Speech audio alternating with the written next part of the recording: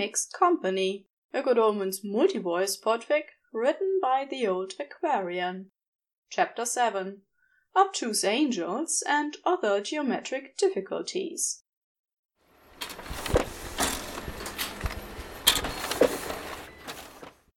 Crowley.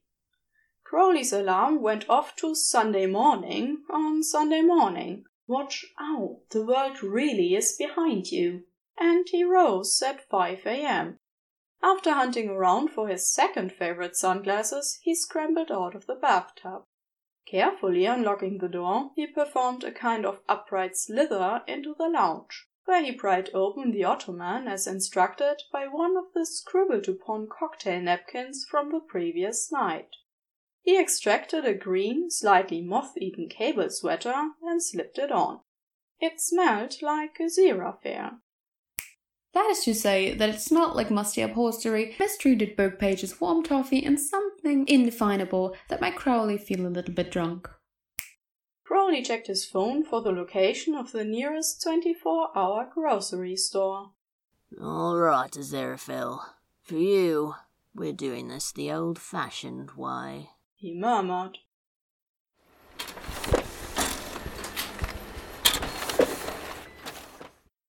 Something's wrong with Crowley, Ligger was saying. He's acting all funny. Dagon was clicking incessantly on a retractable pen. You mean, besides the usual? I'm not talking about, you know. Hester did a brief, unnervingly accurate impression of Crowley's walk. I'm talking really odd shit. Crowley chose that moment to pop out from behind an occluding whiteboard.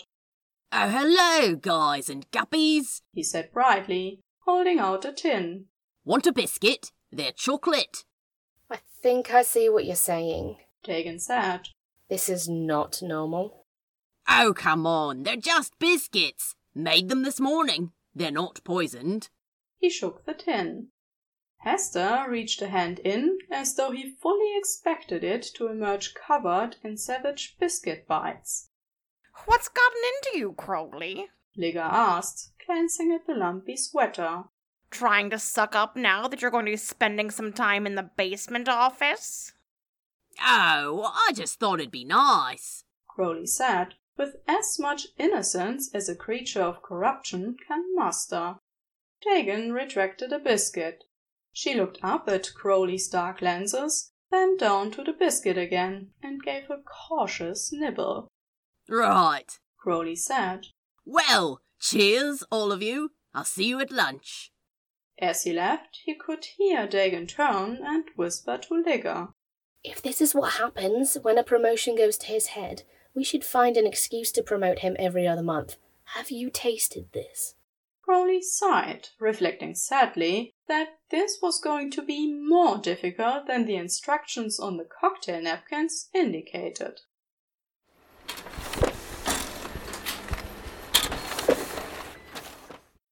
A Zerafair. There was something called a strategy breakfast on a Zerafair's Sunday agenda, which he had purposefully forgotten about. He had skipped it because he was trying to encourage an impression of indolence and irresponsibility, but really, in his heart of hearts, he considered it the responsibility of good people everywhere to drive strategy breakfasts from the word like the evil they were. According to Aziraphale, the only strategies that belonged in breakfast were those concerned with balancing sweet and savory dishes and cajoling a late-rising demon to join using the promise of bottomless bellinis. Instead, he woke early and slipped out to have tea until he was sure that Michael was occupied in the fitness center, then returned to his room and indulged in a long, luxurious shower. If he had also indulged in a long, luxurious remembrance of things recently past, well, the taste of that forbidden Madeleine was quite delicious. And, anyway, he might as well get into the spirit of defiance. 11 o'clock found him sitting by the infinity pool in a silk shirt borrowed from Crowley. He had a half-empty strawberry margarita in one hand and an uncovered copy of Abduction by the Demon Prince in another. Aziraphale! There you are! Gabriel waved and jogged over across the pool deck in a sleeveless t-shirt that read, Wake, pray, slay. Oh, hello, Gabriel. Aziraphale said, resisting the urge to cover his paper bag. We were looking for you at the strategy breakfast, you know. Ah, it, must have slipped my mind. To his consternation, Gabriel smiled. Ah, I get it. You're just too excited about the promotion. I understand. If I was going back to heaven after a couple thousand years of this, I'd be overjoyed too. Right. And I wanted to, catch up on some reading. Aziraphale added. Gabriel squinted and read the title. Abduction by the Demon Prince. Hey, that sounds really dramatic. Never really pegged you for a true crime kind of guy, honestly. It's not exactly true, Aziraphale said, unsure of how to explain the genre of erotic paranormal romance to someone who had misinterpreted the cover image as anything non-fictional, rose petals and all. Oh, sure. Everything's all fictionalized nowadays, Gabriel said. I was reading a great book like that just recently. The 7 Virtues of High-Achieving Angels. Oh, you should check that out. Samael really outdid himself. Sure, of course, Aziraphale said, taking a large sip of strawberry margarita. Well, I gotta review some slides from Uriel, but I'll see you later today, kiddo. Oh, also, that's a nice shirt. Good look on you. Aziraphale heaved a deep sigh. He'd thought that he and Crowley had concocted an unstoppable force, but it seemed he'd underestimated the obstructive powers of an immovable mindset. Hello, Aziraphale. Came a voice to his left. Oh, Crowley, this is going to be horribly difficult. He turned around. Goodness, I haven't seen your hair that neat since the early 40s.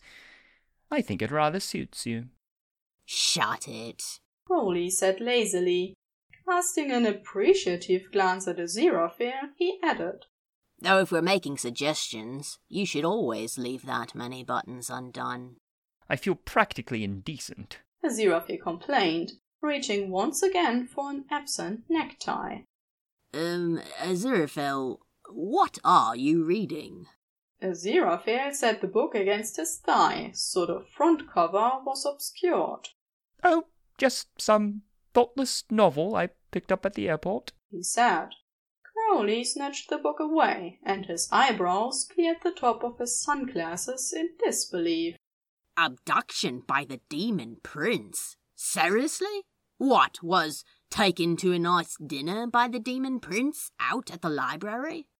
Aziraphale grabbed the book back with a glare that could have curdled blood, even if its owner was taking multiple anticoagulants. That hardly sounds like it would make for compelling drama. Compelling drama? Pfft, Angel, admit it, this is just porn for you posh types. It's erotic paranormal suspense. There's a difference. Oh yeah? Read me a quotation. Well, all right, the prose does leave a bit to be desired. Aziraphale said waspishly. The first one was better. He immediately regretted that. The first one? What was that? Sexual escapades with the Serpent of Sin? It was, ravished in the summoning circle. And you've read how many of these? Crowley's eyebrows continued their climb towards his hairline. Well, they're all different. I suppose they did sort of run out of ideas around Yearn in Hell, but that will happen around book 12 or so, and they really made a remarkable comeback with worshipping the devil. Crowley looked as though he'd been bludgeoned with a crucifix. Oh, don't give me that expression. I refuse to have aspersions cast upon me by someone who only reads takeout menus and BuzzFeed quizzes about what sort of carnivorous plant he is. Okay, fine. I won't make fun of your less than literary inclinations. Any luck with Gabriel? Aziraphale set his margarita down and frowned. No, actually. I don't think he really picked up on anything. Not so simple to get through to the thick skull of heaven, eh? Easier for a camel to go trotting through the eye of a needle and all that. Well, have you had any luck with hell? Crowley's mouth twitched inauspiciously. Not quite. We'll have to keep trying. You'd better go along. I'm sure you've got something to do. Crowley tilted his head. Oh, fine, yes. I rather want to read this next part. Aziraphale said, with as much regality as he could inflict through his embarrassment. Crowley grinned evilly and departed.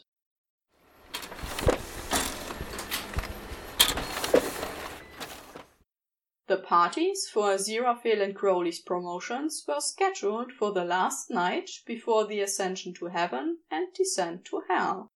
Intervening days had brought little to no demotional progress, despite a good deal of effort.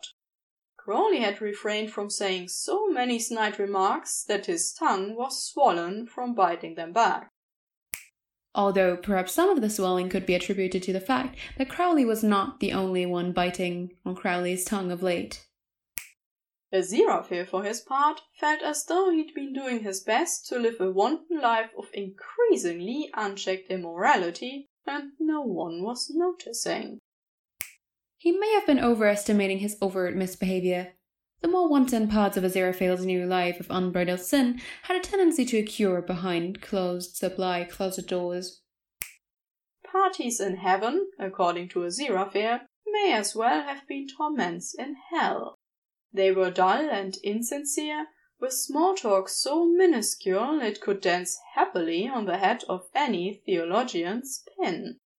It didn't have matters that, except when located on Earth, heaven's parties were never supplied with drinks to dull the edge of the experience, sofas to flop onto in exasperation, or friendly pets to socialize with when beings further up the great chain became intolerable. Hell's parties were variously described by Crowley as shit. And absolutely shit. Unless you're fucked up, then they're all right. And so much fun, but you have to be really, really off your face, Aziraphale. I mean, if you're not completely trolleyed, you're going to have a shit time. So it was with some trepidation and very low expectations that Aziraphale entered Ballroom AB for the first ever combined party of heaven and hell.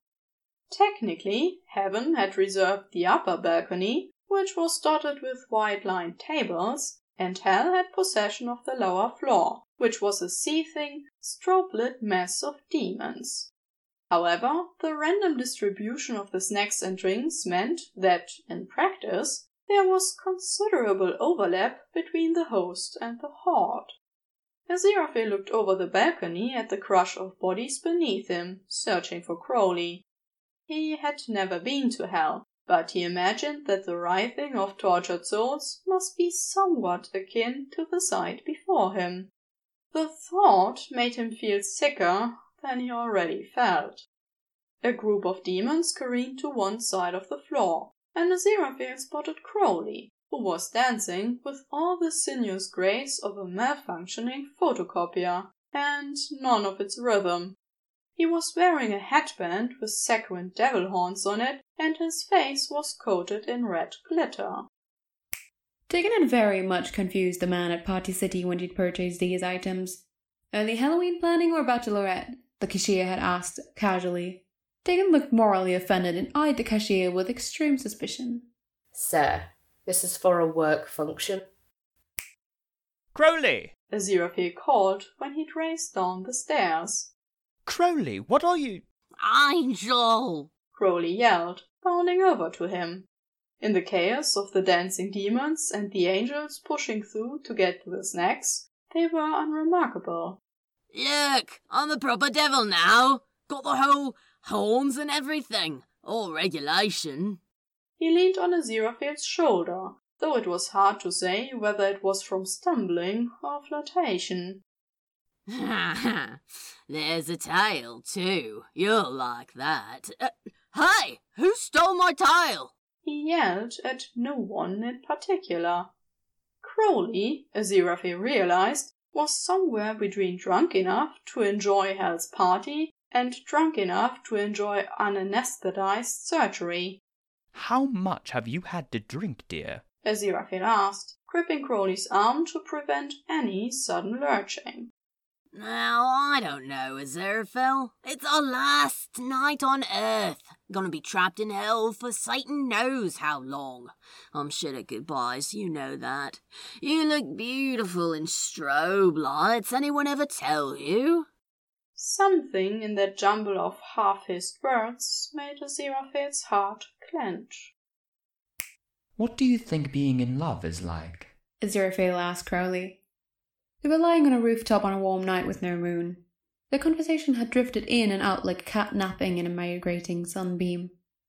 You're the angel here, Crowley said after a rather long pause. It seems like your department. I don't mean what love is like. I mean what being in love is like. Aziraphale tossed a dried leaf into the air and watched it drift. Crowley turned his lamplight eyes on Aziraphale. You mean you don't think you'd know? If you were in it? Well, it always sounds so overwhelming in the descriptions. I don't know. I'll bet it has its quiet moments, now and again. Change of pace. Aziraphale made a small movement that was not quite a nod, and they returned to the stars in the silence. Crowley, it'll be all right. We'll figure out a way through somehow. Something collided with Aziraphale and almost knocked the two of them over. Eric? Crowley asked, craning his neck forward. Ithuriel? Is that you? Caramel! Eric and Ithoria, Aziraphale noticed with a jolt, were holding hands and doing a poor job of concealing it. You need to be careful. Aziraphale shout whispered. Don't do anything foolish or... That's why we came to warn you. Eric said in a rush. Crowley, if you can hear me under all that cheap tequila, Beelzebub and Gabriel have a bet going. They're going to fire the first angel or demon that violates a serious policy. Watch out, okay? Aziraphale felt as though he'd been discorporated and reincorporated several dozen times in a space of a millisecond. How do you know that? We overheard, Ithuriel said. From the inside of a supply Oh. He cut off as Eric made a shushing sound. Wait, said Crowley, who was attempting to stand and speak with something approaching clarity. They'll just fire them? Then what? Eric shrugged. That's all I know. We're, going to try and get some air. He and Ithuriel turned and started weaving their way through the pulsating crowd. Hang on, Aziraphale said, and dragged Crowley forward towards them. Look, you'll want the supply closet in the easternmost corner. It has the sturdiest lock, and it seems, reliably soundproof. Eric's eyes went wide with the rings of liner. Ithuriel laughed. I knew there was something going on with you two. I knew it. Bye, Aziraphale. Bye, Caramel Crowley. They disappeared into the mass of celestial bodies, quite a bit sweatier and clumsier than the planetary variety. All right, everyone. It's the moment you've been waiting for. Gabriel's voice echoed through an unseen loudspeaker. The music faded and the strobes died away, replaced by a spotlight at the center of the floor where Gabriel and Beelzebub were standing. Now, in just a few hours, we're going to be packing up, and my fellow angels and I will be walking our way up that stairway to paradise. And hell, of course, will be driving back along the road that's paved by good intentions. Beelzebub leaned over to Dagon. Remind me to call good intentions tomorrow about our problem with the potholes. Aziraphale, Crowley started. What if we just did something absolutely mad? What if we just snogged each other when they brought us up to do a speech, and that meant we were both fired?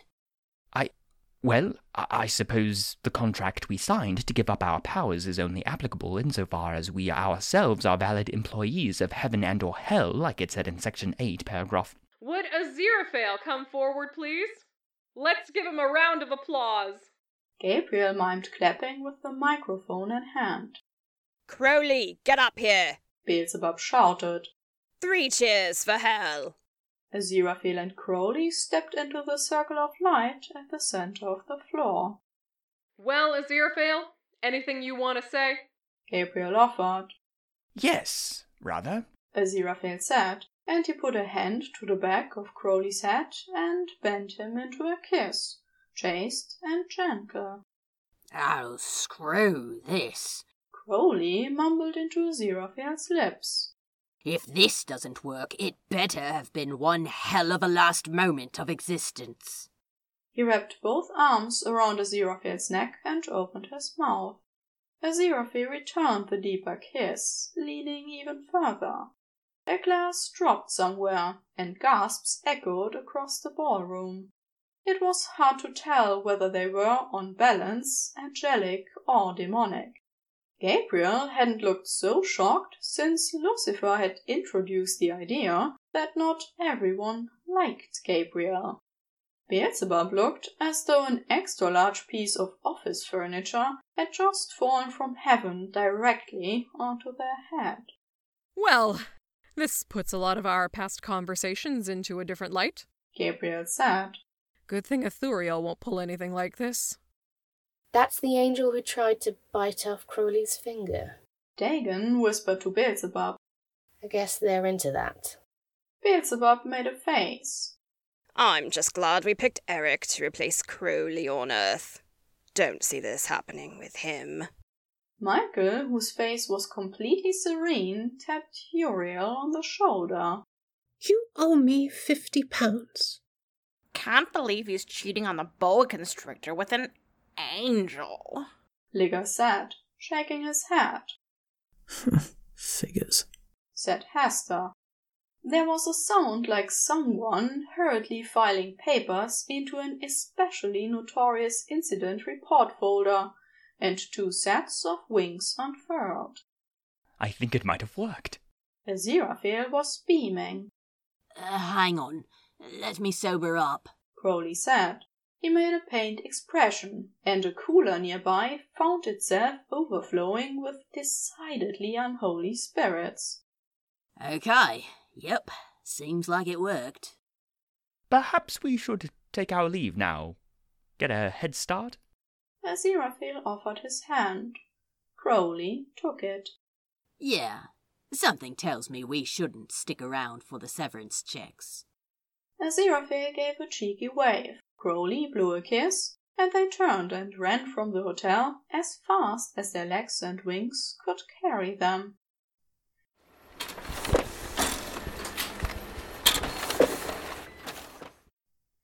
Epilogue. The Heaven of the Seas left Miami the next morning. Amidst a forecast so favorable for a quick departure, it could have been blessed by angels.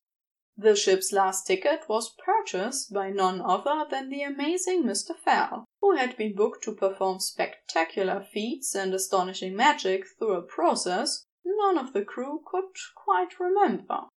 One of those feats involved an enormous snake that Mr. Fell, in his infinite wonder, could bestow with the power of speech and understanding.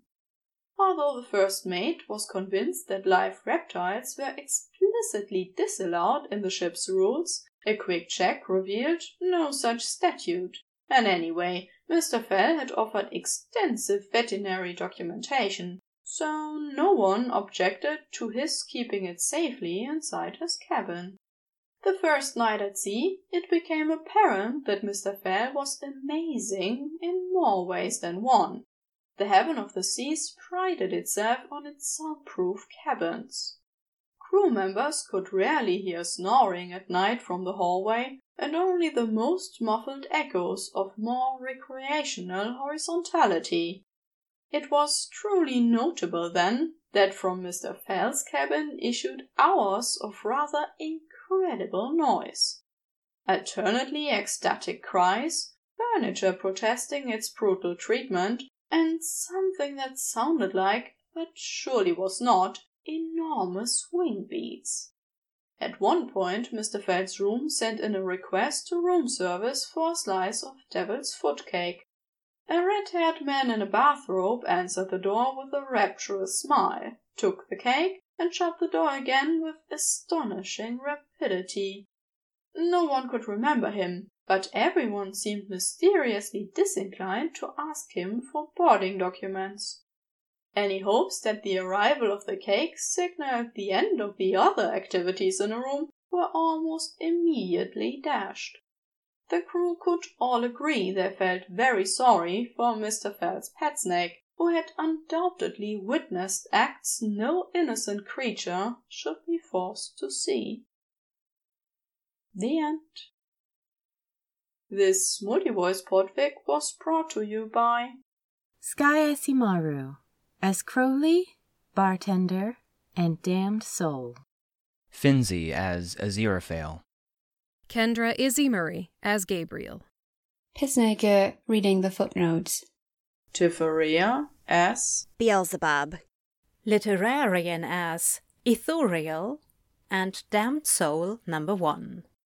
Silky Luster as Eric the Disposable Demon. Unholy Crowley as Dagon. Michael, read by Semper Fiona. Mahans Ondine as Liger. Platinum Firebird as Hastur. The Lord of La Mancha as Sandalphon. Vodka 112 as Asmodeus. Ute Pulsifer and Uriel. Compass Rose as Bill, Mephistopheles, and Anathema Device. Gorilla's Gal 86 as Mary Loquacious. Podfix as Brenda. Beta Listening by Grin. and Job as narrator. A huge thank you to everybody who helped to bring this podfic to life. Thanks for listening.